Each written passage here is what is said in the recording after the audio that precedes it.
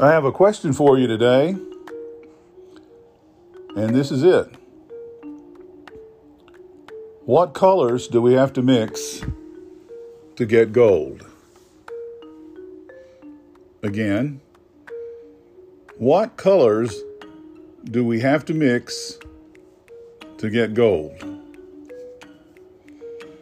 A little over a week ago, CNN reported that the Navajo Nation has surpassed both New York State and New Jersey for the highest per capita coronavirus infection rate in the United States, the whole country. Another sign of its disproportionate impact on minority communities.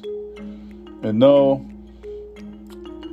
that's not because Native Americans have some sort of weakness in their DNA to certain diseases, or because they neglect their health, or anything racistly reasoned like that. It has a lot to do with inaccessibility to health care. It has a lot to do with stigma. It has a lot to do with limited resources once people do seek medical attention. But that is mind-blowing, to say the least. I'm still glancing back a couple of times a day as I try to keep up with the terrifying riots going on in Minnesota. The headline being related to a story that sparked it all, and that is what I think is the murder of George Floyd by a white police officer. I can't believe the kinds of excuses people give for why it's okay for anybody, unless she or he is protecting self or family in some kind of way, to put a knee on the neck or the throat of another human being. And I believe that Mr. George Floyd died on the scene. I don't believe he died after he got to the hospital.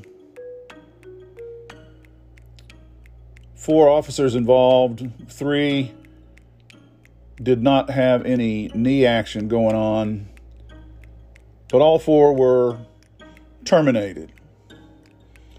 That's a hand slap, and we all know it.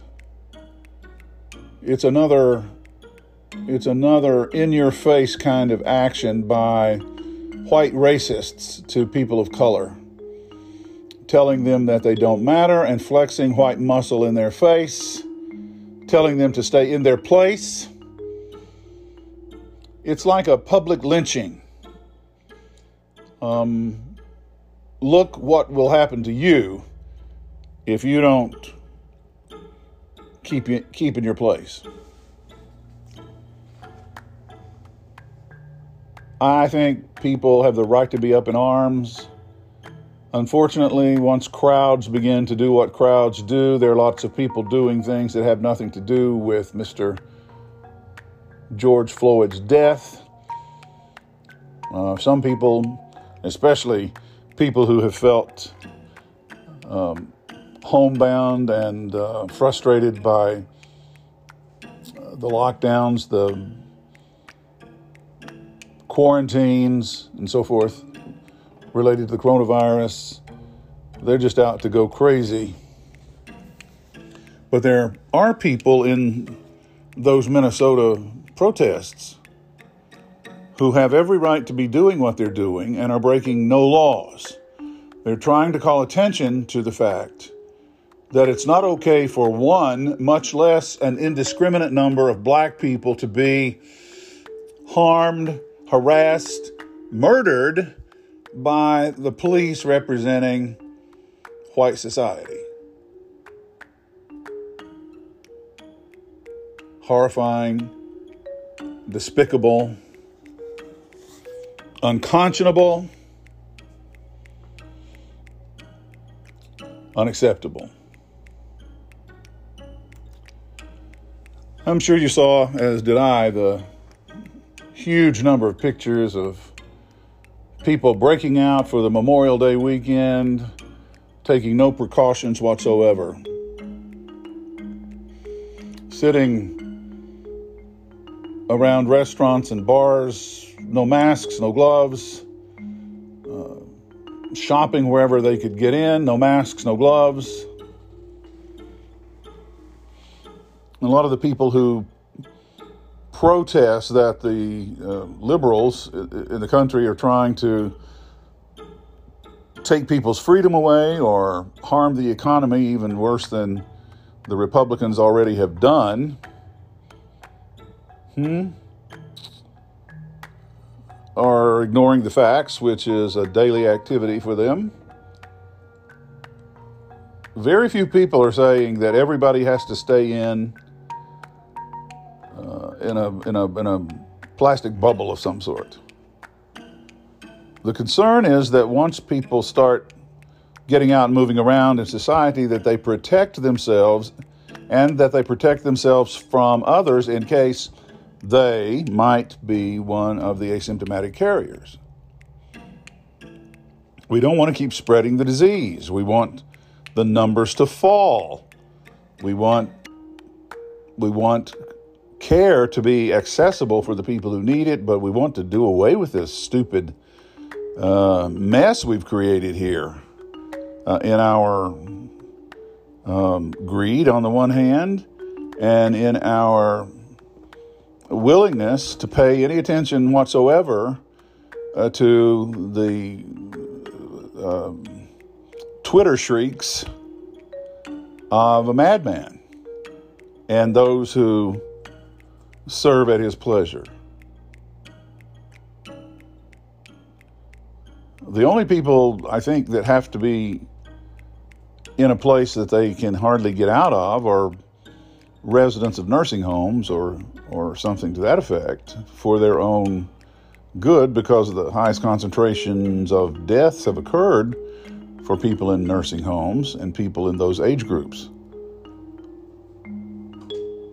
Many of my friends visit their aging parents in nursing homes on a regular basis, but they have to talk to them through windows or doors.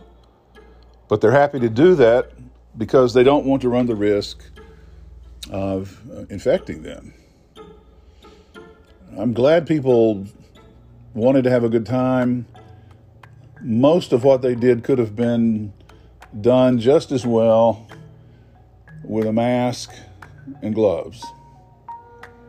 It was unnecessary to take those risks and to put people at risk.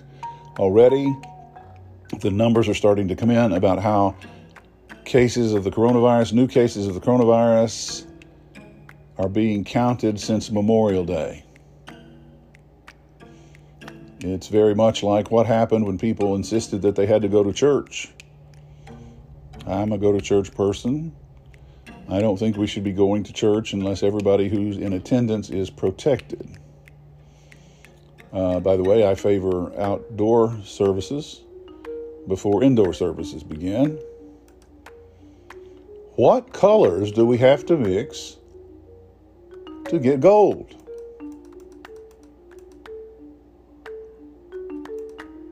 Sure, you've heard of the golden rule. Do unto others as you would have them do unto you. That's also called by theologians and ethicists the ethic of reciprocity. And a form of it appears in almost every religion that a human being has ever practiced, going all the way back, probably, at least, to Hinduism. The early forms of Hinduism going back some 4,000 years. That ought to tell us something.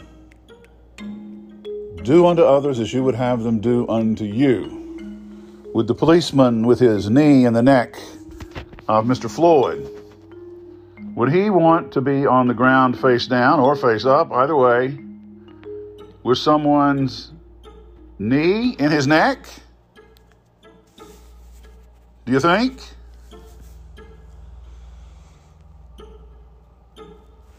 I see food bank volunteers from around the country happily distributing food to people who are in need Doesn't seem to bother them to wear masks and gloves. And good for Dr. Birx. She finally started wearing masks along with those lovely scarves of hers.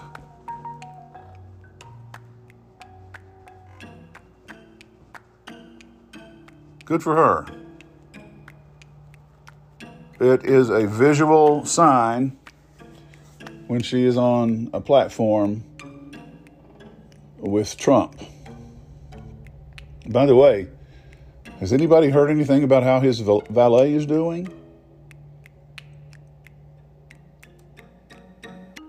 Do unto others, Jesus said, and the prophets before him, and Confucius before them, the Buddha. Do unto others as you would have them do unto you, in some form or another. That has been stated.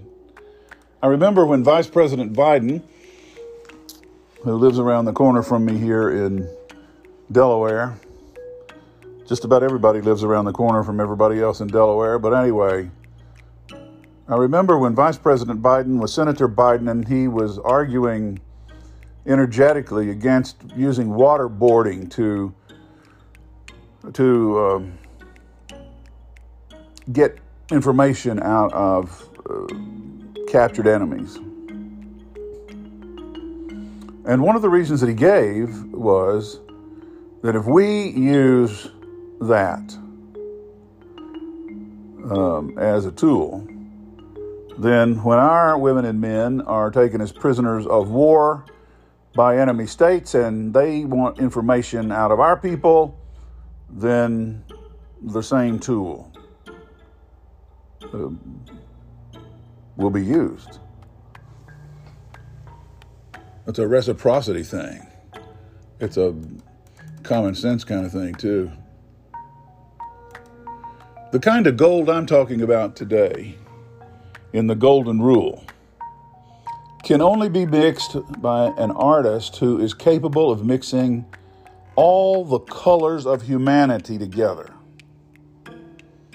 That's the only way the gold in the Golden Rule can be mixed. And that makes sense. Because the only way the Golden Rule can work, the only way it can be applied, is if every human being is considered a worthy recipient of its application. The framers and